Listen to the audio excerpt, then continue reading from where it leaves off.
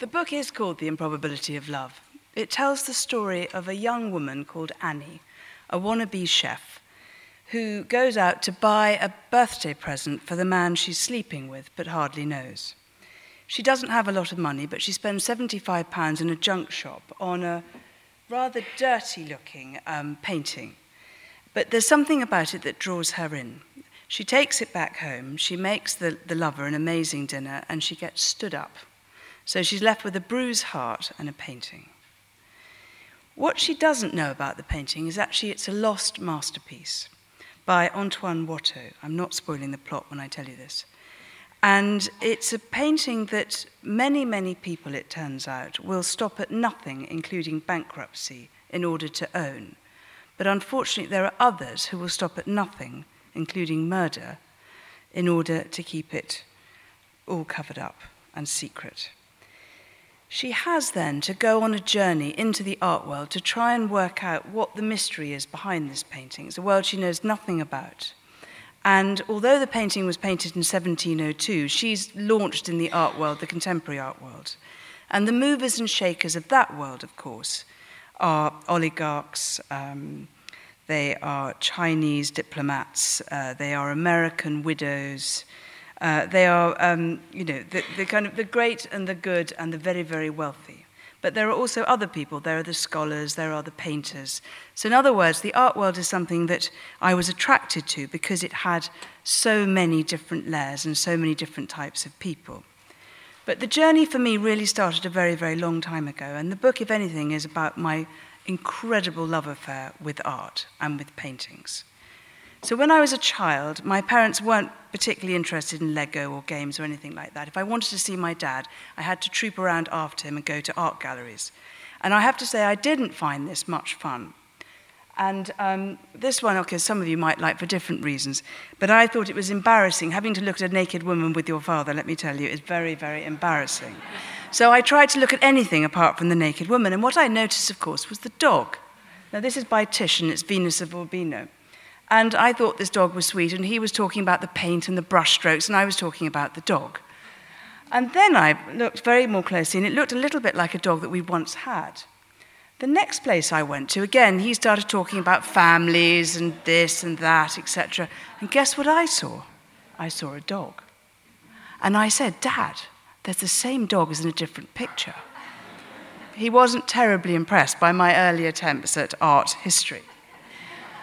To my amazement, guess what happens? I see another Titian, and there's my friend. By this point, I call it Miffy. And I hope, beyond hope, that Miffy will be able to talk to me. But funnily enough, Miffy can't talk. But I'm very, very fond of Miffy. We go around Europe, me and my dad, and again, he's talking about finer brushstrokes. For example, this a wonderful picture by Piero della Francesca of the Duke of Urbino. I'm not particularly interested in him. He looks like an ugly old sod to me. But when I hear that his nose, he gouged out a bridge in his own nose when he lost one eye so that he could see 180 degrees in battle, I thought, this is the man for me. Unfortunately, he was long dead.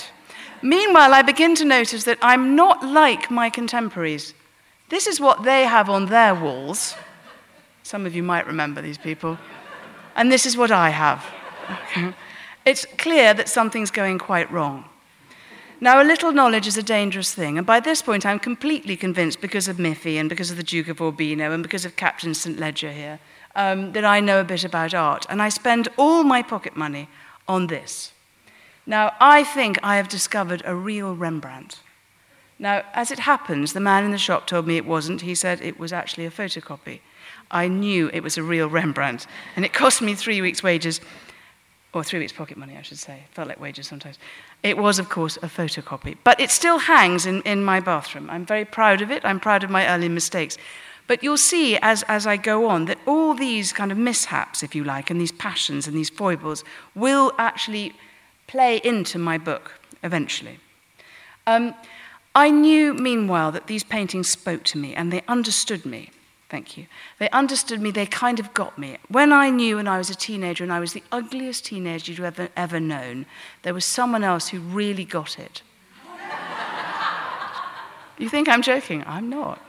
She got it. She knew exactly how I was feeling. When I was more bored than anyone else ever, here it is, Ennui by Sickert. You know, this really, do you remember hours and hours staring out the window waiting for something to happen? Again, I found comfort in paintings. And when I got flu or a slight cold, there was someone else who knew just how I was feeling. Literally, that was me.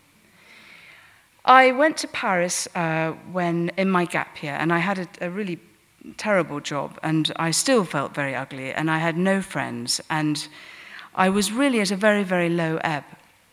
And it was a painting that saved me, and I mean this quite literally. I came face to face with this painting of Gilles by Watteau, and I saw something in this character. I saw something of someone who was displaced, someone who was lonely. There's an ass you can probably see in the background, and that's what the character, you know, Gilles thought of himself. And there are other people in the background having a nice time. Again, this was a painting that quite literally talked to me. And the idea both of a painting talking to one comes up in my book, because in fact, I finally get a painting to talk to me, albeit in fiction, but it does talk.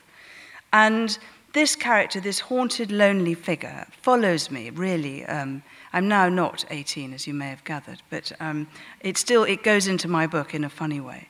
I then start to learn more about the art world, and in fact, when I went to university, I took various courses in art. And imagine, to my delight, that actually behind the pictures, of course, are even more interesting stories. So, for example, this wonderful picture, which is a Tintoretto, and it's called The Birth of the Milky Way. Now, for a start, what's rather amazing about it is this woman who's lactating. There's the squirt of her breast milk up to the heavens creates the Milky Way, and the squirt of her breast milk down to the floor creates white lilies. And this picture, is in the National Gallery if you want to go and see it. You probably know it already. It's very dramatic, it's very wonderful. But the thing that I really loved about it was that actually it was so prized that it had moved, it had snaked around Europe. It had become a kind of must-have trophy in many royal collections. So it goes from Italy, then it goes to Sweden, then it goes to France, then it goes back to Italy, then it goes to England, then it goes back to France. So in other words, its provenance becomes part of its story. So more and more layers are added to my beloved pictures. Here's another one. Here is a picture supposedly by Titian called The Concert. Now, this picture was so highly valued by Charles I, who bought it from the Dukes of Mantua, that he hung it just by his bedroom in the Palace of Whitehall. And later on, when he was deposed and a lot of his collection was sold off, this picture fetched higher and higher prices as it worked its way around Europe, collecting, I think, in the 19th century, £1,000. It's a huge amount of money. Eventually, it ends up also at the National Gallery. And to my amazement, while I was a trustee there, where I still am a trustee there, it was demoted. Somebody decided that actually it wasn't a real Titian. And here, rather than the power of money, is the power of scholarship. And it was another very important lesson to me about art, which is that it's entirely subjective. A picture is worth nothing. It's a piece of cloth with some oil on it. And I'm just trying to see what time it is. And really, the price of a work of art is about desire. It's about how much anybody wants it. And this picture, to me, really personified that. It helped me to understand that actually, we graft our own feelings onto paintings. We decide what they are and how valuable they are. Somebody who was very, very aware of what paintings were worth was Adolf Hitler. As you know, he was an amateur painter himself. When he took over as leader of the Nazi Party, leader of Germany, he wanted to set up a preeminent museum in Linz full of some of the greatest works of art in the world. And this painting, Vermeer's The Astronomer, belonged to my family, my French cousins. And Hitler decided that it was top of his shopping list. He actually went on to steal 3,000 works from the family. And the painting is now in the Louvre, you can go and see it. And on the back, Hitler stamped a huge, great black swastika. It was finally reunited. Now, of course, the art world isn't all about avarice and money and everything else. Here is one of my absolute heroes' pictures, Frank Auerbach. It's a woman on a blue eiderdown. Funny that title, isn't it? And Frank Auerbach is a painter. He lives and has lived and worked in the same small studio for nearly 50 years, and he eschews money. He doesn't want anything to do with money. He takes just enough money from his dealers, the Marlborough Gallery, in order to buy the absolute basics. His paintings now go for several £1 million a pop. This particular painting actually was bought by his great friend Lucian Freud and has just been left to the nation. And I think, again, when we think about the art world, it's important not just to get lost in the mists of vast checks and huge egos. Actually, the art world, a lot of it, of course, are these incredible practitioners like Auerbach. I thought at times when I was writing this novel, I'm never going to get through this. It's too much. I can't do it. It's too complicated. Why do I think I could write a novel? How arrogant, how stupid of you, bloody, bloody, blah. And again, the things that always saved me was going back to the paintings. And this one in particular, I remember going to see one afternoon when I was particularly desperate. And it's Turner, it's obviously a Turner seascape. And Turner lashed himself to the mast for 4 hours in order to get the right atmosphere for his picture. So again, you see, during the writing of this book, I think, well, if Turner can lash himself to the mast, I can sit in front of my computer for a little bit longer.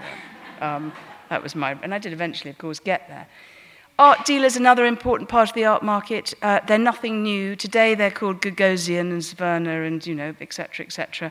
This is my hero again, Watteau, painting one of the first great art dealers in Paris. So you have to imagine here, ladies in taffeta. It's exactly what you'd see now if you go down Bond Street. It's exactly the same scenes played out, just in different dresses. And again, this was something I was fascinated by. Here, of course, is Charles I by Van Dyck. Another theme. What does art do for you? Now, in Charles's case, in 1632, he was a weedy little princeling. He was sent over to see Philip IV in Spain to man up. And he looked around and he thought, well, Philip IV isn't that great. But actually what he did notice is that Philip IV surrounded himself by great paintings, and Charles learnt something about that. So he bought a whole lot of paintings, and he got Van Dyck to come over to paint him looking, frankly, marvellous. If you think about him, he was a snaggle-toothed, tiny little, weedy-looking man. And, here he is. He's a great, great commander. These are some of the things that art can do. So all these, as you can imagine, I had a lot of fun playing with these ideas in this book. And this poor girl, Annie, gets kind of, taken on this mad, crazy journey through this. It's very difficult now to think about the value of art without thinking about its price. In fact, it's almost impossible. Here is a painting that sold, as most of you know, a couple of weeks ago by Picasso, The Women of Algiers. It was bought by well, actually, it wasn't even bought by, it was a sheikh, but not a royal sheikh. He actually was a former prime minister of Qatar. I think it went for 179.3 million.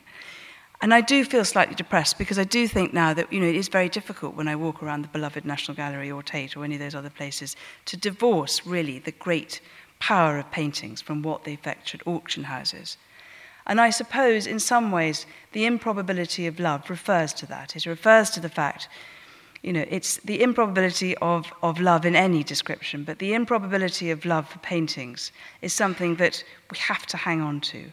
For me, it's the impossibility of love, and I toy sometimes with renaming this book. But most of all, I really hope that I've been able to infect some of you who don't necessarily look at paintings to go and see them.